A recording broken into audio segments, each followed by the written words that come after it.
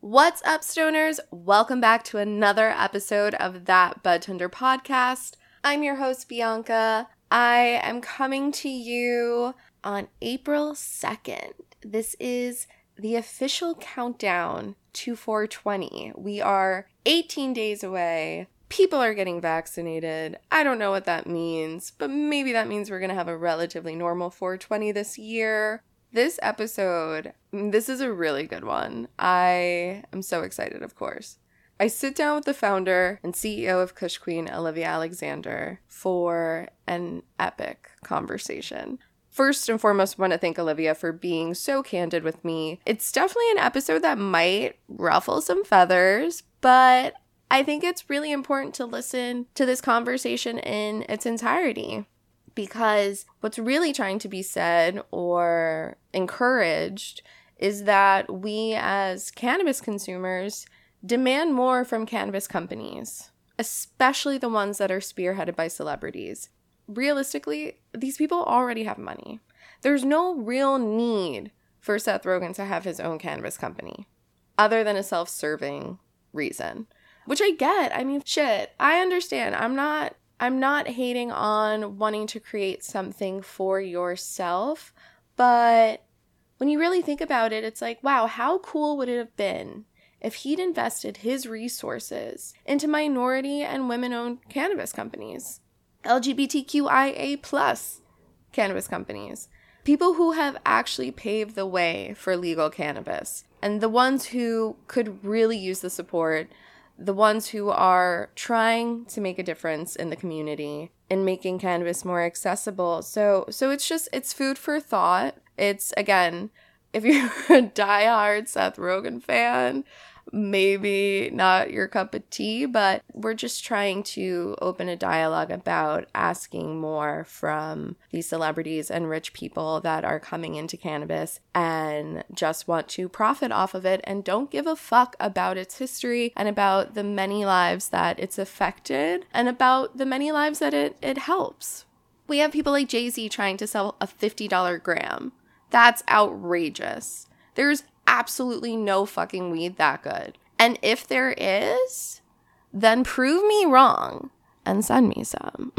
Because, I mean, whatever. Anyway, this episode is incredible. Just a little backstory. Olivia was a bud tender at the Green Easy. That's where she got her start as well. She really found success on social media platforms like Instagram, YouTube. I mean, since 2014, 2015.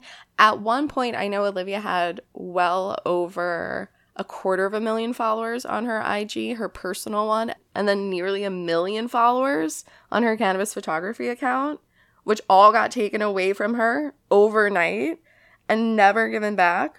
Olivia's story is amazing. Again, I'm so grateful to her for always being so generous with her time and so supportive of my work. I really hope you guys enjoy the episode. Enjoy your day and keep getting high, my babies. I told myself I could smoke this blunt if I swallowed the blunt by recording.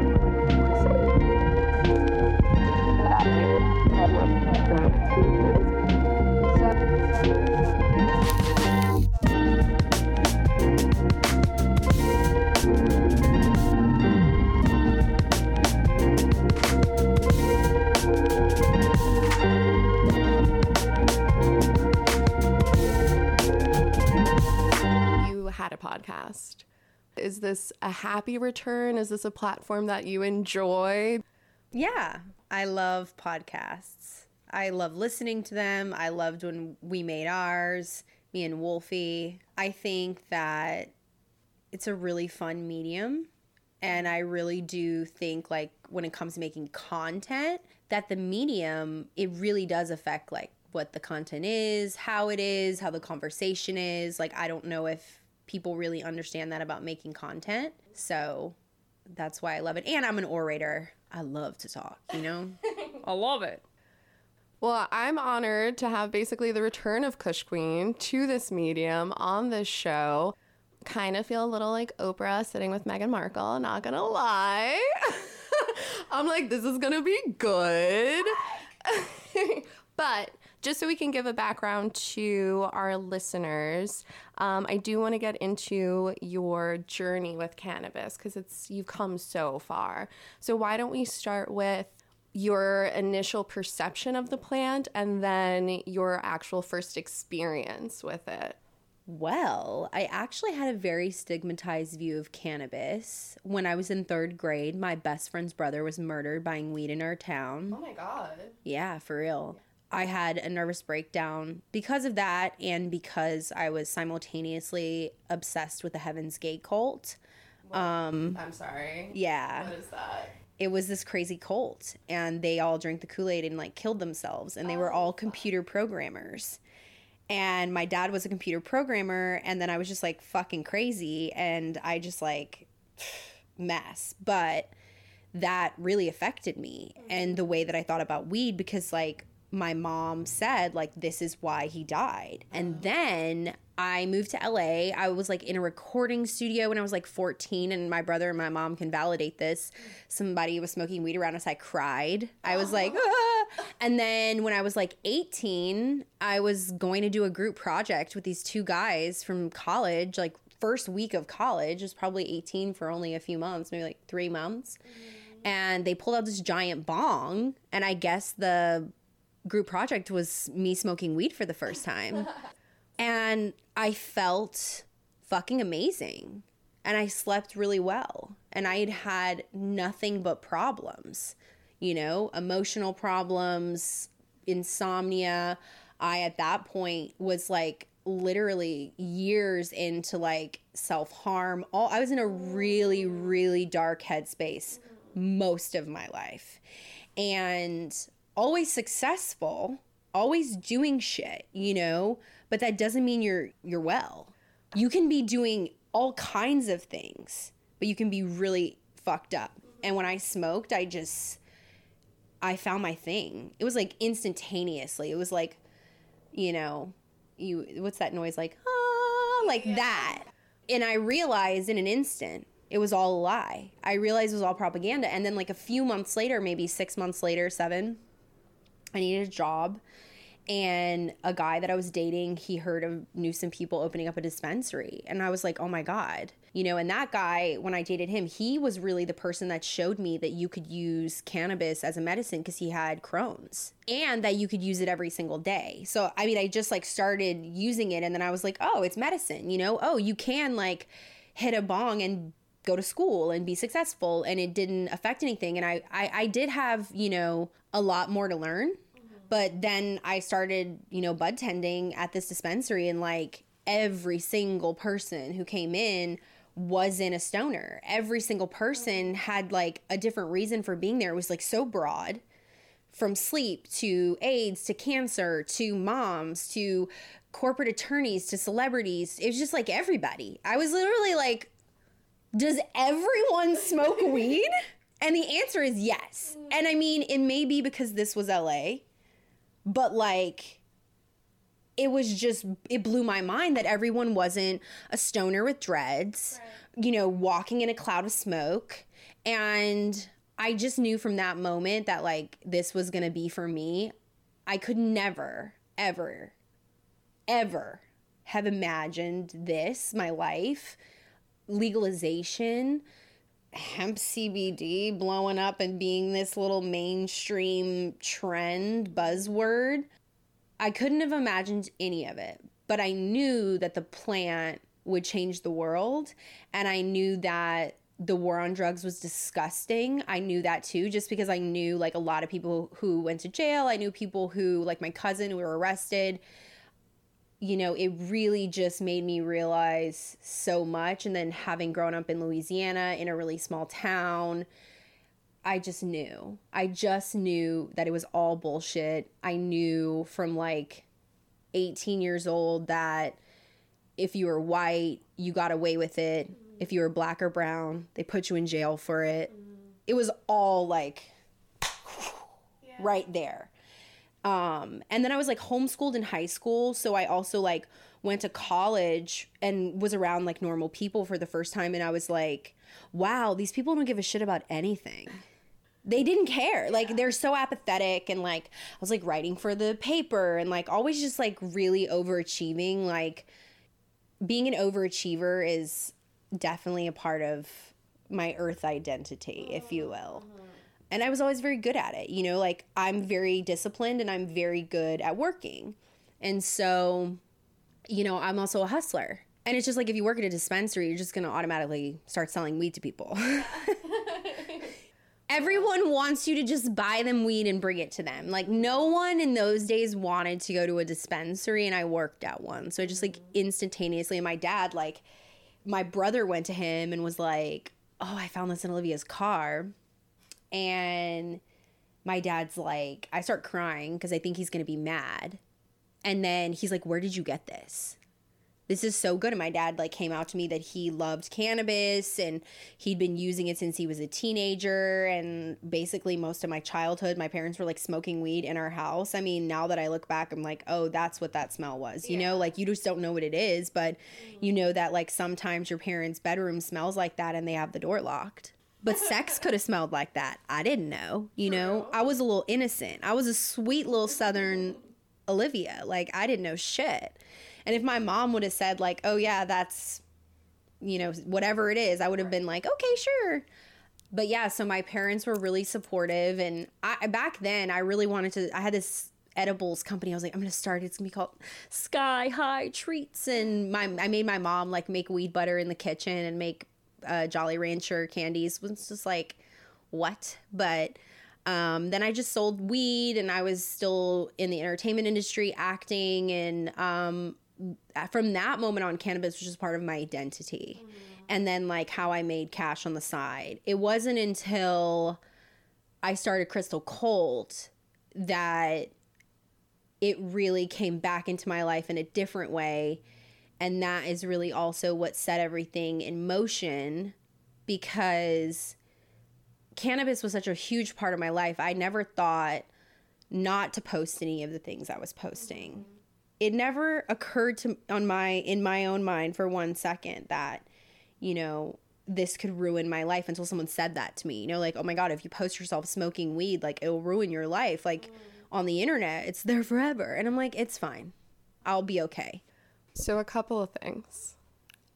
I remember Crystal Cult because we still carried them when I started working at the Green Easy. So just to tie it all together for the listeners who maybe have been listening to a few episodes.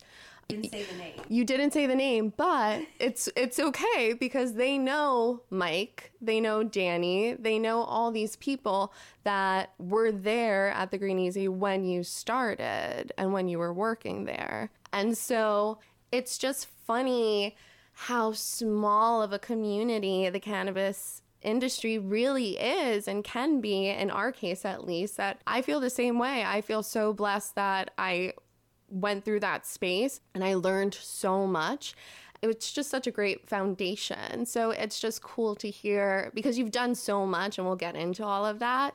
So for those who are aspiring bud tenders or who are bud tenders, it's like, you're so lucky that you're getting this hands-on experience. And then this is just the start, baby. Like, this is just the first step for you, you know? So yeah, I'm curious what you remember too of your bud tending days. Well, it's funny because, like, duh, I left that part out. But yeah, Danny and Mike and the Green Easy, like, that is where it all started for me. And that's where I really feel like I learned so much, you know? I think that being a bud tender is actually like the best experience I ever got in cannabis, because, you know, especially back then when you got to like pull out they had these big glass square jars, and you had to pull the top off and, you know, like give people the strains and let them smell it. And I love to sell. Like, we should Mike would give me my credit. Like, I was selling in there, you know, like I was trying to get those sales. Yeah. And I mean, we sold like, I think they had a $90 eighth of Skywalker. It was edibles, and it was like baked goldfish, brownies, maybe some lollipops that were all like locally made. Like, it was just so great. And then they had these like little clear containers, and we sold like hash. And then that was like the beginning of earwax. Oh my God, wait. And it had to be unpurged. Like, I don't know, maybe they were purging it back then, but it was old school. Oh, and then I remember Happy would update the weed tracker, which would become Weed Maps. Oh my God, a relic. Is that a blast from the past? Wow. Green crack. Classic. This is like a million light years into the future, you know? Even though, like, I was going, like, I stopped work. I mean, I remember they got robbed. Like, when that was one of the things that spooked me a little bit, definitely. And I got, like, really obsessed with the relationship I was in and, like, didn't have a job and stuff. So it was like, you know, that's why I stopped working there. But I love the experience, like, knowing Danny and Mike, and then also, like, seeing them still be around, you know? It's important. And it also just is, like, added this, like, this incredible start to my story in cannabis. And I think that it's really, truly, like, I don't know, some of the best moments. I mean, we used to, like, smoke a fat blunt in Happy's car before we worked for the day. Like, it was just there was no windows. Like, it was just such a different time. And those people were really doing it. Like, people have no idea how dangerous it really was then. Like, they were robbed a lot. Like, it was crazy. And the fact that then they made it into the compliant market too is just, it's wild. It's amazing. And I feel like if you have the opportunity to be a bud tender and you want to work in cannabis, you should do it. I wish everyone had to do it. Yes. I really wish, but at the same time, if you do it and you've had that experience, you have so much more knowledge than most people, like, for real, about the industry, about the consumer. It's just a really valuable job, a really important role in the whole what is legal weed, what is modern cannabis. And I don't know if people overlook it, because I do think now more and more people know the importance of, like, bud tenders and what they're doing. And I do think that especially back then, they were patients. You know, we called them patients. We really did. Yeah. And so many of them were. And so many of them would come in and tell you, like, this is how I feel. This is what I need. Or teach you things even. Because back then I was really young and I didn't know that much. Everyone taught me, you know, it was really cool. And I just, like, look back on it really fondly. And I'm always really proud when I see someone write, like, she started as a bud tender, because I know probably not many other CEOs and people who are running companies have the experience. And maybe that's why their companies don't have great products. Yeah. Maybe that's why their sales aren't that great. There's this idea that these people know what people want. But I'm like, you never really sold it like that. Exactly. This isn't any other product that you can just step in and be like, oh, well, I did this at Google or Neiman Marcus or wherever the fuck you're coming from. It's like, yes, there's much that you can teach us and that we can adapt, but this knowledge is so valuable. And I will say, don't be giving it out there for free, bud tenders. Like, I'll have now multiple marketing agencies reach out to me and schedule time to pick my brain and pay me for it. So that is also a thing. Like, don't underestimate your worth based on your job title is basically what I'm trying to say. Like, we have a lot to offer. It is really interesting to see these CEOs kind of drive certain businesses into the ground just because they haven't had any time with the community. I'm so curious to see what you're about to say to this experience I had recently. So Seth Rogen, who we love, he has his house plant. They come up with this marketing video so that people know how to differentiate indica sativa hybrid just from their packaging. So how they describe it is, you know, on our indica packaging, we use horizontal lines because indicas make you tired. Think you're going to want to go to sleep, lay down. Sativas, vertical lines because sativas make you upbeat, energetic. Hybrids are diagonal because they're kind of in between. And I get that this is language that we've been using for a really long time, but I do feel like we're at a point now where we could be introducing the concept of terpenes to consumers. I think people are capable of understanding that and not necessarily dumbing it down. I think I was expecting more from someone who does smoke weed every day and like, I don't know, is also coming from Canada, where I just figured like there was more research going on and maybe like, I guess I was just expecting too much. Or am I expecting just enough and like companies aren't delivering? And to add to that, I was curious. So I went into the comments and I saw that one guy basically like voiced what I just said. His tone wasn't the best. And so a couple people then were attacking him. And so I just felt like obligated to kind of step in and just be like, listen, I think what he's trying to say is that terpenes drive the effect of the strains and not necessarily its physical attributes and these classifications that they're using in the video. Like, that's really it. So it's like this person's getting attacked because they're demanding more knowledge. And I don't think that's fair. That was a lot to unpack. Sorry. No, I'm ready. Okay, great. I mean, I have a lot to say. Buckle up, y'all. The first thing I'm going to say is I personally don't give a fuck about Seth Rogen. I think celebrities are tired. And I don't think being famous means you know a goddamn thing about cannabis. And I also think being in stoner movies and being a famous stoner actor doesn't mean you've ever done a goddamn thing for cannabis. Right. So that's my first opinion of Seth Rogen. I'm not a fan, just FYI, everyone. That's why I said buckle in. Secondly, though, lots of people are, and there was like they crashed their website, whatever. Personally, I think it's being custodied. I think that it's just a cash grab. I think that it's kind of the same thing like Candescent tried to do, like renaming the strains. Like, what the strain is incredibly important.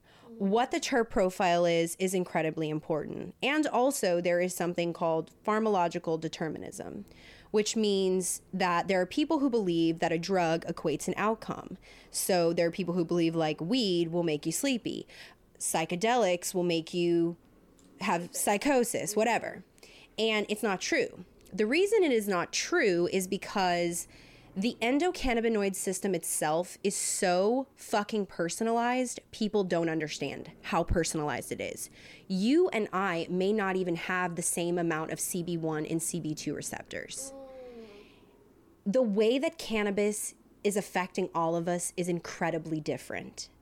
And the most important thing that we need to be doing with consumers, in my opinion, is giving transparency to the strain, the terp profile, and giving them as much data as possible. We still have tons of missing links in the data, which I know people who are trying to bring all of this together, but it is incredibly sad to me to see people thinking that they can, rebrand and do these sort of marketing things and just like blanket generalize these products. It's very lazy to me. And I just don't think it's what consumers really want. I do think that every single day the conversation gets more and more real when it comes to the science. That's the thing. That's what we're talking about. Like on the way here, I was talking to a journalist with my chief science officer about Delta-8 and educating him on the endocannabinoid system. I mean, Delta-8 is just another minor cannabinoid. It's just that because it's Delta-8 THC, people have run wild with it and are selling it at gas stations and selling it in incredibly high doses. It is psychoactive. So people who live in non-legal states are trying to get as close to getting high as they can and using Delta-8, but it really is something that was already present in full spectrum products. And I think that it's actually illegal to sell it at certain doses because of the Farm Bill. I think the Farm Bill is pretty cut and dry. Yeah. This is hemp, this is cannabis. And I think that a lot of people are also mislabeling Delta-8 as Delta-9. And I think that it's just all about education, we just were educating this guy and talking to him and explaining, and it's just that you can't say this weed makes you sleepy, indica makes you this. There are people whose brains are the opposite. Yes. I have people who work for me, and my CBG gummies, which I take as a day, they bring me up. It brings her down. And it is literally because these systems are all so unique. It's like a fingerprint. And the products do not work the same for everyone. There is a general ballpark, sure. That's why we classify the products at Kush Queen by effect. But I just think that, unfortunately, like, this industry's gotten so out of hand, and now they're selling people celebrity and all these other things. And that's fine if that's what people want to do, but that's not what I'm here to do. And that's not what I think is important. But I do know I'm also kind of a snob. I'm kind of like so deep in it that my opinion isn't average. General, yeah. And my knowledge isn't the average. And I like to think that if everyone knew what I knew, they would agree with me. But at the same time, it's not about people agreeing with me. It's just about, like, this is weed. These are strains. Having a specific strain for people is very important. Having repeat effects is very important. Ultimately, I don't know. I just find the celebrity. I'm so judgmental and judgy when it comes to celebrities and weed. I couldn't tell. They get on my nerves so bad. I just find all celebrity culture to be very tired. And there are good celebrities. Like, there are celebrities who do good with their platform. There are people who do good, who really do the work, who really put their fucking money where their mouth is. But the rest of these folks, they just take our money and we give it to them. And they don't do anything. And I think when you're coming into this kind of industry and you are the epitome of the white male stoner, we don't need you here, Seth. I hope you're listening. I hope he's listening. Could you imagine if he, like, came for me, like, in my comments and was like, I heard you fucking drag me through the mud. Let's have a battle. Could you imagine, like, me versus Seth Rogen? But, you know, I hate them all. I hate a bunch of people. I hate Vice. Wolfie, my best friend, has the most legendary story. It's probably one of the most badass moments of my whole fucking life, okay? It was at this Miss Grass launch party when they launched at Coachella. It was like a Weed Maps Miss Grass tent thing we're in. And this guy came over with this, like, big fucking camera. And he was like, can I film you? And I was like, who are you with? And he was like, Vice. And I was like, no. And she was literally like, you're insane. I'm like, I'm not allowing them to profit off this beat, this mug. They're not going to pay me. Who knows what I'm going to sign in that stupid release? I don't need you having some random content of me to sexualize or do whatever you wish. You know, who knows what I'm signing. But yeah, I'm very, very, very, I guess, judgy and opinionated. And I get in lots of trouble for it. Well, not surprisingly, I love those things about you. I think that's what's always attracted me to your profile and your platform, is the fact that I felt like I was seeing an authentic person really not hold back and really just say what was on her mind. And I think that's really empowering. I think it's really cool to see, especially as females in cannabis. I think there's this narrative of, like, women in weed and we're doing the most and yada yada yada, but it's like, really, what is happening behind the scenes? And again, how are you showing up? What are you doing for women in weed or minorities in weed? Not a lot. So I do want to talk about Kush Queen, because I know you're the opposite of that. I'm pretty sure your company is, like, majority female and queer, and it's always been something that you've been very vocal about and unapologetic about, as you should. So I'm curious to hear what you guys have been doing, what you wish to see from the community moving forward. Well, whenever I worked for other cannabis companies, I frequently begged them to engage in community engagement and really engage in the community, not as a means of marketing, but as a means of truly leading and truly being responsible and showing and building trust with the community. That is truly done with action.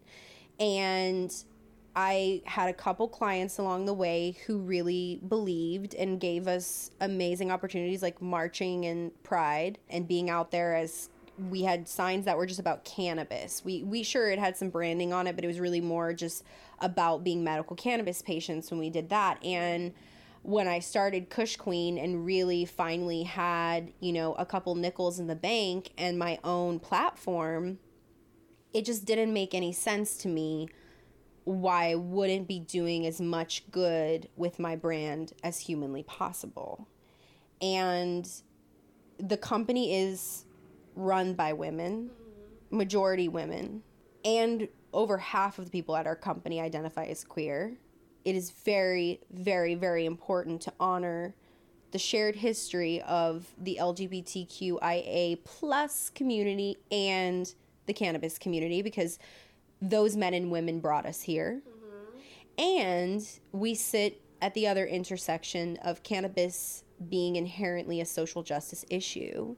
And every single day, these people sit in jail for the same things that we do. And then on top of it, I've been lucky enough to be mentored and work with people who have served time, who have been incarcerated. And then I have people in my family who've been in-incarcerated. And then I have people in my family who are also the police.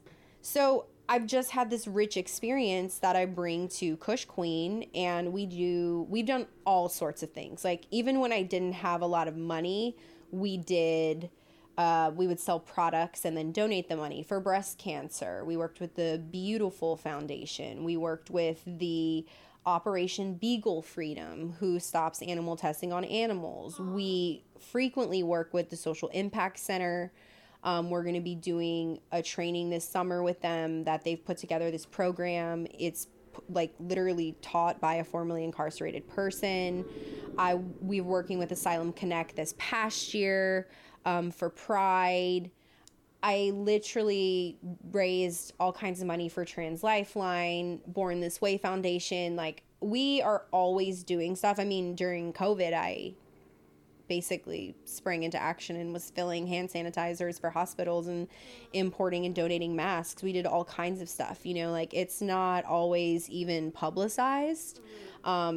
Right now we're supporting Endo Black. Lauren is an amazing person who's worked with Kush Queen for years, again, before I could even donate money.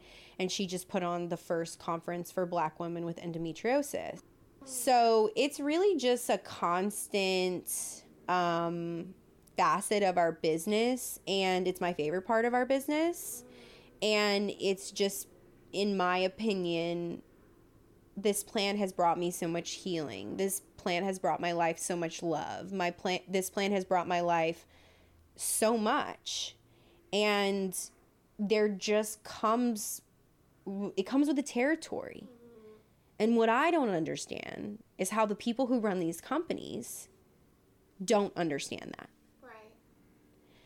And unfortunately, or fortunately, I don't know which one. You know, this is an industry. It just is now, dollars and cents. And there is a certain side of it that people are in this industry not even to build the cannabis industry. They're in this industry to make money, to get profit, to buy and sell companies. Some of these people never even care about anything. And they definitely don't understand and have any experiences with the war on drugs themselves. And that is written into the laws.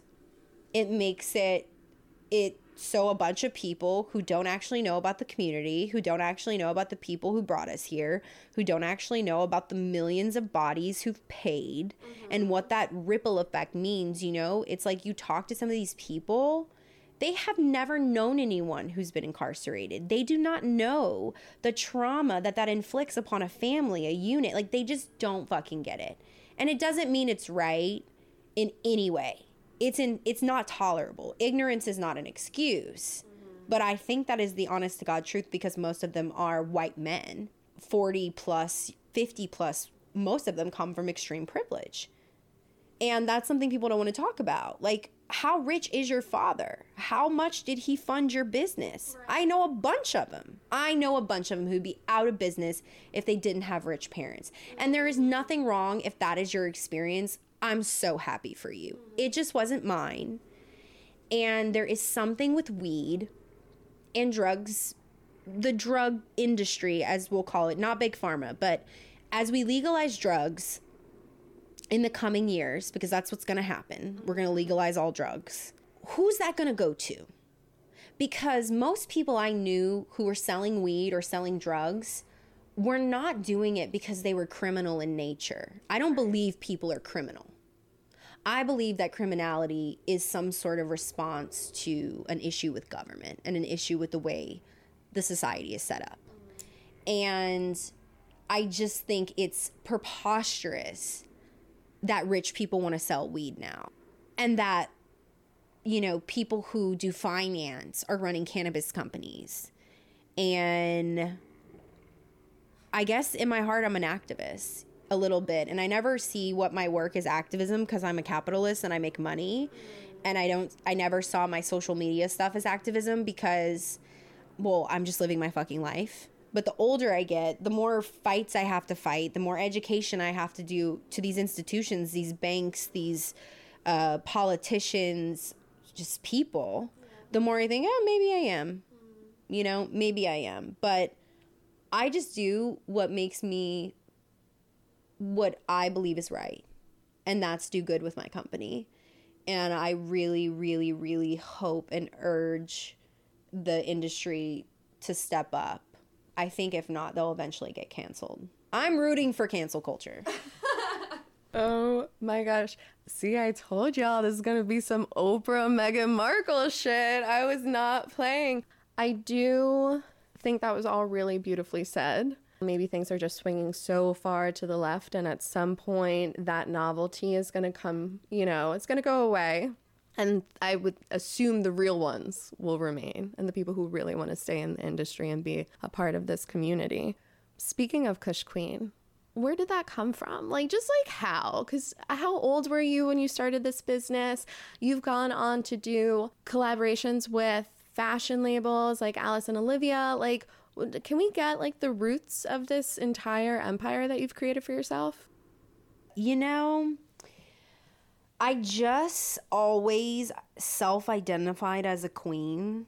I was in pageants growing up, and I've really always felt some very big queen energy in my life.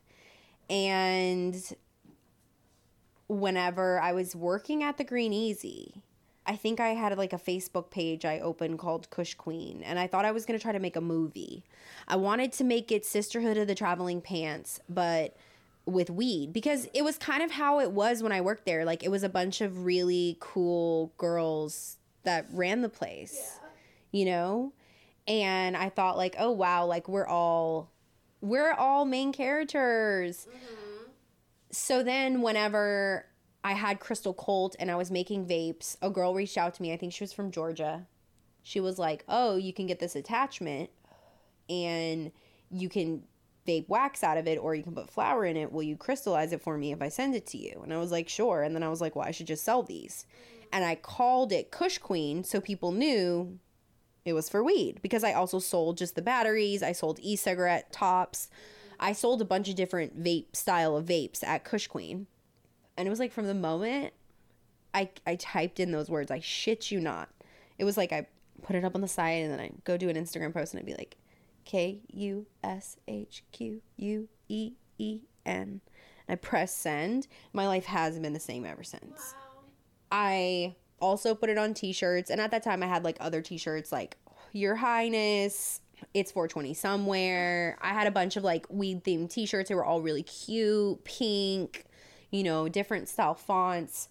Again, trying to make stuff for myself, trying to make stuff for my friends, trying to make something that represented me. Not to get off, but that's also why it's really important that people get into cannabis and do them. Because even Kush Queen isn't everyone's vibe. There's a million people who don't look like me or talk like me or think like me, and I'm not for them. But you could be for them, and you can create something for them. And that was all I was trying to do, was just create something for my kind of people. And it just, you know, slowly but surely came about. I mean, there was a period where I launched the bath bombs and called them Crystal Colt. And I was selling salves, and I was selling a bunch of other stuff on Crystal Colt. And then Kush Queen, the Instagram page, kept growing, and I was just posting women who smoked there. And then once my Instagram pages got deleted, I had done a couple festivals. I had done Chalice. I had done Cannabis Cup. And I was just sort of like selling stuff here and there. Maybe I had a couple accounts who carried bath bombs. Nothing major. Definitely wasn't paying my bills. And Crystal Cult just like, I couldn't scale handmade crystal vapes. It was impossible. And then the vapes would break and I would have a lot of customer service issues and stuff. So that business was getting... I needed to change and I didn't want to do it anymore. And that's when it was like 2014, 2015. I was just like having so much trouble on Instagram. I knew I was going to be deleted. I really did. The YouTube channel, like the reason me and Wolfie stopped making content with the bud was mainly because we were getting so many strikes. I mean, even like as of like last week, we noticed that every single episode of the bud is gone, the podcast. Really? There's only 2 up. I'm so sorry. Yeah, she was freaking out. I was like, honestly, like I can't freak out about that anymore. We'll figure it out or we won't. But that's when I reformulated the bath bombs with my mom. And then I basically got on the truck with Soul Distro. And then that was like about a year before 64 really happened. So I really got on the shelves of a lot of dispensaries right before 64 hit. And then Soul really helped me stay in the market. And then all at the same time, I was just struggling to try to sell CBD online because I had a social following from all over the country and the world. I just wanted to sell people CBD until I could, one day sell them my cannabis. And really just like, I've always just like loved making the content. The content is really just like a therapeutic exercise for me and my love of cannabis. And I just always thought like making great content, making great products, it's still a part of changing the way people think about it. And then as the brand grew, we got 1 warehouse, we got 2 warehouses, we had 3 warehouses by a certain point. In 2017, the publicist for Bella Cures, the nail salon chain, reached out to me. She said, will you give me enough product for 300 services? I want to pitch this to the media, call it the Canicure. Because they would always do these like very, trendy mani-pedis. They did like a crystals one. They did one where they used sand and you were at the beach, These very experiential things for the media, and it would get the nail salon a lot of press. So it was really just supposed to be like this thing. And then it went viral. And every single like publication was writing about it, and it became like a best-selling service in this nail salon, which has been around in LA forever. And on top of it, they still offer it to this day. Like Kush Queen and Bella Cures have now been exclusive partners since the beginning. At one point, the Canicure kit I even sold, it had their name on it and everything. Like we had a whole DIY version for people at home, but it's still going, and it was really just supposed to be this thing. And then in 2019, the beginning of 2019, is when Alice and Olivia reached out. And it was really crazy because it wasn't like this thing where we chased them or anything. They just hit me up on LinkedIn. That's insane. Like, that is the truth. Like, that is the truth. And Stacy had said, like, I want to make CBD products. She'd used a bunch of CBD brands, including ours. They presented her a bunch of brands, and she said the only brand that aligns with the Alice and Olivia world is Kush Queen, and Olivia is an Alice and Olivia girl. Yes. And I was just like, my God. And I mean, somewhere in there was when we got into Urban Outfitters and started getting in all of these like mainstream retailers. And then the e-commerce business started to grow.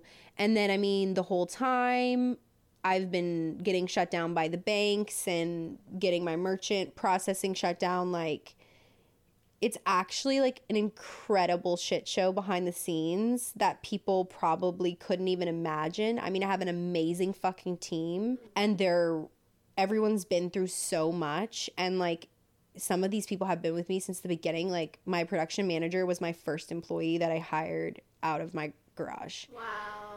He will be with the company as long as I'm with the company, as long as the company's around. Yeah. My shipping manager has stories. I used to come in with like my backpack full of cash, and he'd hear me run the cash counter. But he has funny stories.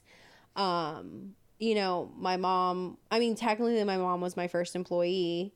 She left her job at Target for like 10 plus years and just like stopped going. I mean, she gave him her 2 weeks and then she just like stopped going to work. And then a few weeks later, my dad's like, did your mom quit her job? And I'm like, yeah, she works for Crystal Colt now. Bye. It's also another part of the Kush Queen story and journey, which is that we're a family business and we're still doing it mainly independently. I mean, it's not to say that I, you know, along the way haven't gotten help. I have, but I haven't done any like traditional raise or anything like that. I mean, yet, like I'm going to get the bag, but at the same time, like I wanted to do what I think is the way to build a cannabis company, which is to build the foundation first, build the heat, build, you know, it's like people get mad at us all the time in the compliant market because they're like, what can we do to keep Kush Queen in stock? And I'm like, it's hand motherfucking made by people. It's a panini. Motherfuckers got COVID. What do you want me to do? You can't just find people off the street and have them make bath bombs. You think I don't want my product in stock all the time? Yeah. It's made by hand. You can only make so many at a time. And then with the compliance, trying to make it child resistant, the packaging of it takes a minute to make it, you know, from start to finish. And then, you know, we've expanded the product line now. The gummies, our gummies online, or we sell a ton of those, and I love them. It's a huge part of our business, and we really just keep growing and evolving and bringing forth new technology, and you know, it's just been quite a journey. And I just love the products, and I really use them all the time. I really use them for my bipolar disorder. I really use them in my life. Everybody at the company uses the products, and I think it really makes a huge difference. And we have a great culture. Like, it's really a good place to work. I always get nervous when we bring new people in because it's like we have such a good thing. Yeah. You know, it's like, are you going to fit in this family? Truly, not everybody does. You know, it's just part of it. But we have such a hardworking group of people who love what they do, and I just like can't fucking believe it sometimes because I don't slow down, you know. It's like when you slow down and you think like, holy shit, I fucking did it, and it's gonna keep being a thing. And that's my biggest hope for it, is like a lot of people are here to get in, sell their company, get out. I want this to mean something in 20 years.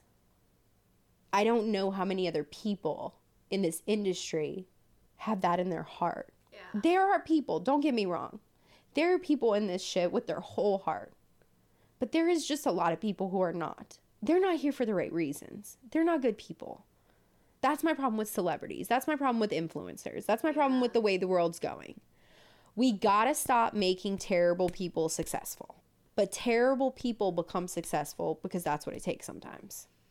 And it's a hard fact of all of this. But I love my brand. I love my products. Every single day I run this company, I'm so grateful to the people who support it. And I really can't believe half the shit that I've done. And I know we're just getting started. I think of my brand like 5 years old. Yeah. My brand is 5 years old. So I think of it like it just is going to kindergarten. So I'm like, just fucking wait. Yeah. I don't know what's going to happen, but it's going to be good. You know? I don't know what I'm going to do, but I'm going to do some shit. And then, of course, like, knowing I was running Kush Queen when it was in Prop 215, and I got that, you know, I got to be out at the festivals. I got to sell weed like that. I got to experience that place and time and history. So sacred. Fucking magic. Yeah. Who knew we'd call it the good old days? Stop. I know. But it was.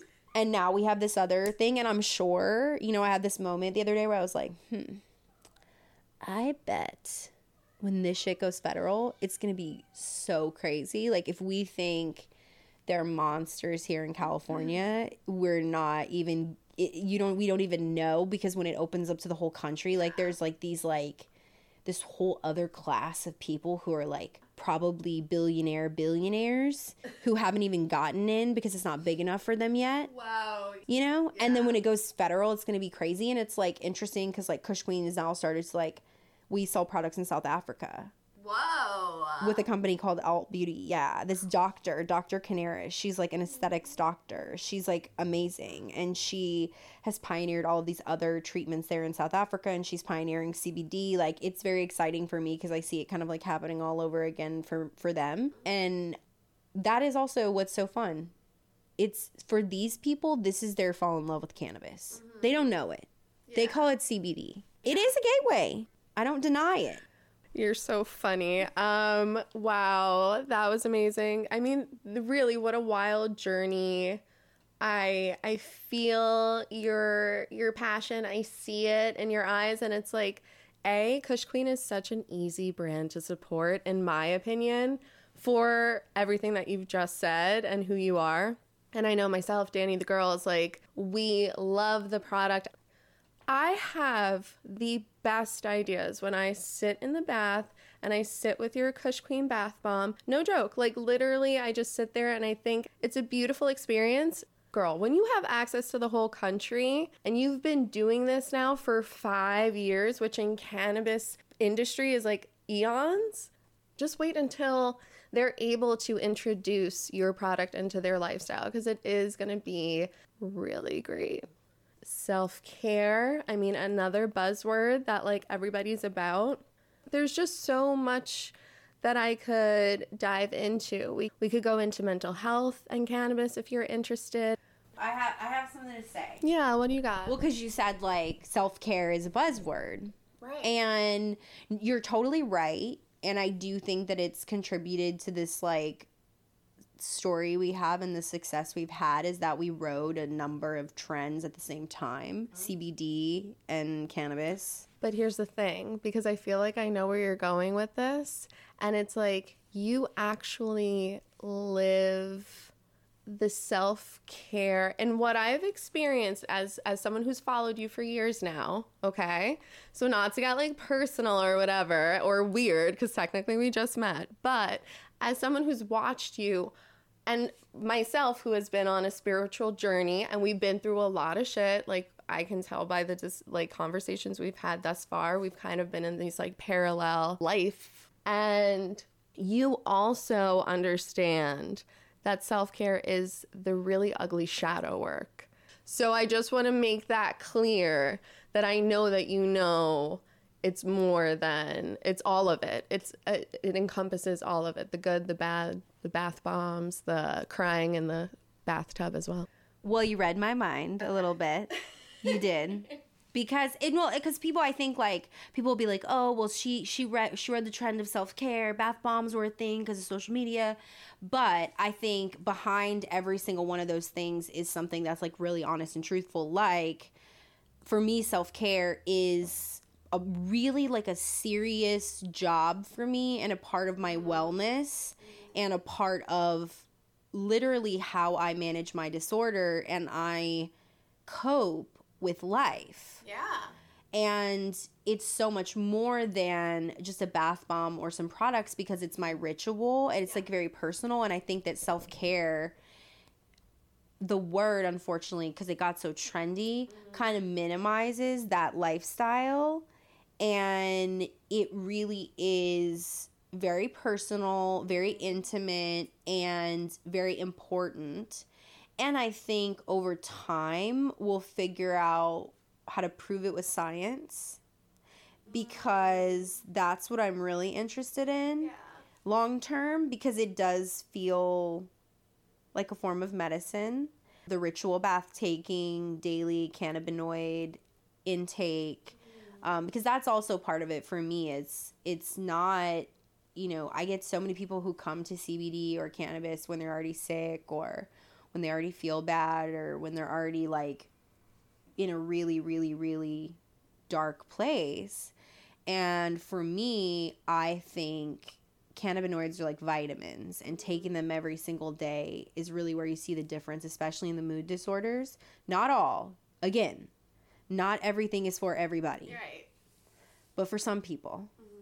And I think that you're right. I think that for me, it is much more than just taking baths. And it's about, I do personal development work. I'm a very open advocate for therapy and shadow work and inner child work. Yes. And it gets fucking ugly. And it has to, Yeah. you know? And it's also like all the things, like being diagnosed bipolar and having people in my family who carry really serious diagnosis and having it in the blood. You know, this is not our first go at mental illness in my bloodline.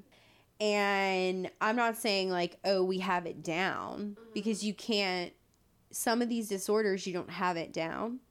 But I think that, you know, I really have a great understanding of it. And I think that's also it, is like, a lot of people don't become well enough to share their story, to advocate for other people, to talk about the woes of the system, because it's broken. That never really worked. To talk about, you know, pharmaceuticals. I can talk about pharmaceuticals because I was on them for 7 years, you know, even with cannabis. I've also tried sobriety. You know, there's a period in my life where I thought that if I didn't use weed and if I didn't use alcohol and if I didn't use anything, I would get better. But you get worse. You get worse. And that's when you really get a diagnosis, which is good. But at the same time, I think when I integrated cannabis back into my life, I did stay on pharmaceuticals for so long because I used cannabis. Because it was helping a lot of the side effects. And I think that cannabis for me, and also that's when I really like formulated the Kush Queen products, like was when I was like weaning off pharmaceuticals. Like I went from taking pharmaceuticals for 7 years to not within 6 months. And I used so much cannabis. And then I was just like using cannabis and I was like doing my thing. And then when my mom got her brain tumor and then when Kush Queen got in Urban Outfitters, it was the same week. Wow. So I was a wreck. Yeah. And that's when I got working with my life coach, who has just like changed my whole life and given me so many skills. It's just like I'm learning skills, coping skills how to communicate. I didn't know how to be confrontational in a healthy way. I did not know that was possible. I thought that the only way to be was to tell someone the fuck off. I swear, I didn't know. You know, we only know what we know. We only know what we're taught. If your parents don't have great skills when it comes to confrontation, you're not going to either. Yeah, or communication in general. And also with the business, you know, it's like this whole world going on. And it's like this thing, you know? And even though it was my dream, it can still hurt her. You know, it can still hurt my little girl. It can still hurt. Even though it's not personal, it's just a business. It hurts. You know, having my banking shut down, having my money held is a constant. You know, and you have to make your payroll and you have to pay your bills, and these people hold on to your money all the time or shut you down. Just boom, shut you down. And I went through it so many times. I mean, also just like carrying around cash, like the anxiety of that. You know, my mental health was just low. Success was high. Press was everywhere. Things were outwardly good, but I was just really struggling. And when I started doing the work, you know, like it just was incredible. And then when I integrated psychedelics into it, you know, mainly microdosing, not really large journeys. I'm not out there doing ayahuasca. Like I'm just not, you know, like I'm not some fucking pro, but really like getting in the microdosing and then microdosing with LSD, having like, then when my business got hit by COVID, I was getting depressed again, you know, and it's just like some people just aren't good at how hard it can be. But I'm a fighter. I'm going to keep fighting. And to have the microdosing to just like help me, give me that push, be another tool. And then I have a treadmill basically like in my house, and I get on it. Like I like will be on my computer and I'll be doing my doom scrolling and stuff, but I'm on the treadmill. You know, I'm trying to keep up with the exercise, keep up with nature and like all of these things. I like pour painting, doing like therapeutic activities, you know, because it's just like it all matters. And the self-care and, you know, regularly meeting with my coach and doing meditation. Am I perfect at any of it? Fuck no. It all makes a difference. Journaling it and being like your own advocate, you know, like for yourself. It's easy to literally steamroll yourself because of capitalism, because of the demands of the world, because of your family, there are literally a million reasons. And we are not taught how to take care of ourselves.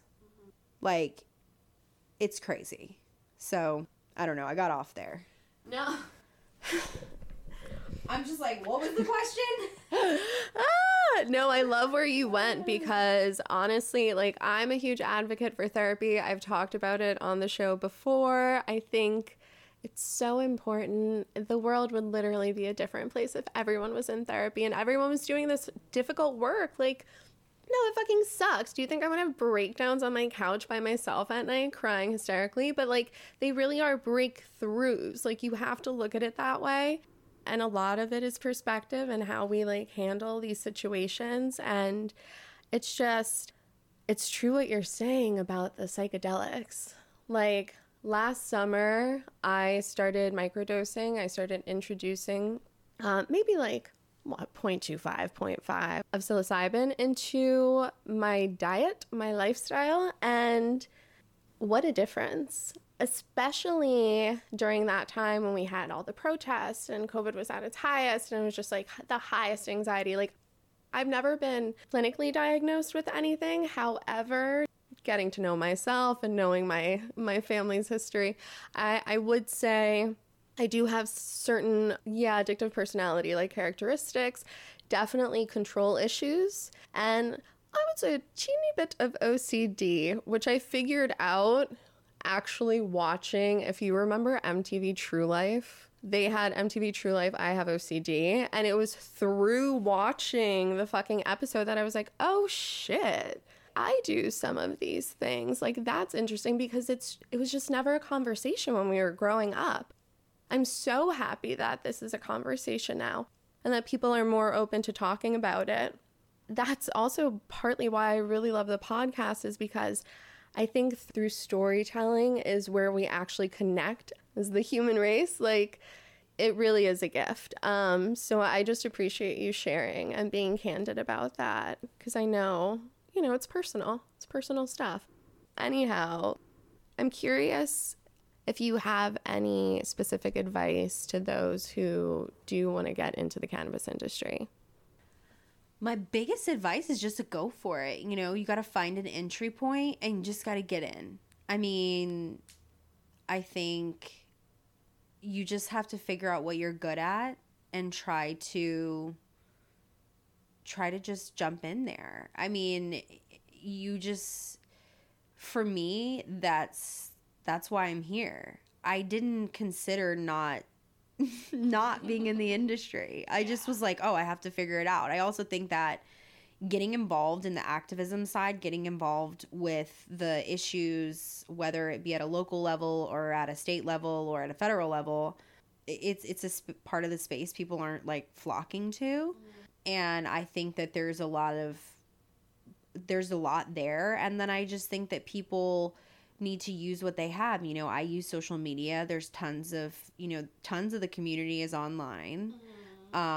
With Clubhouse and all of these, apps and stuff, you can really connect with people and then just show up, like there was a period when I was doing more of the creative work, the marketing work with my agency and influencing. Like, I just would go to the shows and just like go up to people and talk to them and tell them like, this is my page. And I could get Instagram page back, back in the day, I would say that to people. I would just sell myself.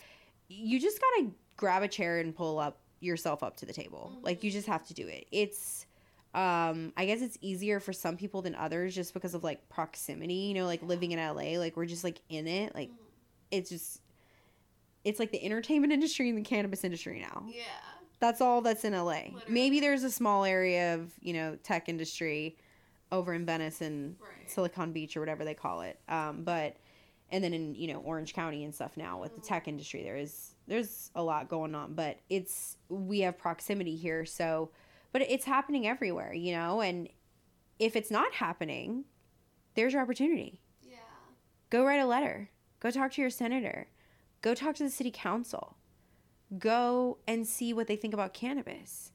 Because if you can start it, if you can help change the rules, that's what we need right now. We need people out there who are like, let me do this. And then we need people who are doing all the things, I think that the industry is still really small. I think it's only 8% women at a CEO stakeholder level. That's really low. And I think that we need more influencers, more creatives. We need more cool brands. We need the cannabis industry to be as diverse as the people who use it, and it's not. So until then, come one, come all. Bring your magical unicorn energy. I mean, that's kind of what I did. I don't compete with all these big ass brands. Yeah. I'm in this whole other little space, And it's not to say other people don't make bath bombs and stuff. There's tons of people who do, but people love to support Kush Queen because it's unique and it's this special thing. And I think that people just have to do them. I mean, it's so annoying and vague, but you have to. It's just, you already know what you need to be successful, and you already have everything inside of you to make it in this industry. You just have to go for it. And if it's not happening where you live, that is your call. Go. Easier said than done. Yeah, you guys go handle that. No, I think that's lovely advice. I think that's amazing. We have to encourage people to go down to City Hall and make those changes for themselves. So we'll move into the re-up. So basically, it's going to be rapid fire questions. Woo! And yeah, it's just all to do with weed. Okay. So you got this. Favorite books or podcasts on cannabis? I'm biased, but Wolfie's Chronic Relief. Sarah Wineshank, Princess Shank. Yeah. She's also a favorite, and a friend of mine. I'm biased. Favorite word for cannabis? Cannabis. Oh, I'm excited to hear what this might be. The dopest smoke session you've ever had? I mean, I hold the festivals, specifically Chalice Festival, I think 2017, 2016. I had all my friends there. Kush Queen had a booth. There was a weed fog tent. It was one of the last years of a special time, and those events to me were the ultimate sessions, and I just miss it so much. Yeah. Have you smoked with anyone cool or famous? I feel like you must have. Oh, I have. The craziest sesh, I once smoked a blunt with Suge Knight. What? Yes. I can't tell the story. One day we'll have to find my friend Raquel and record her with the story, because if I told it, it would sound like a lie. But yes, that's hilarious. I forgot. That is the craziest.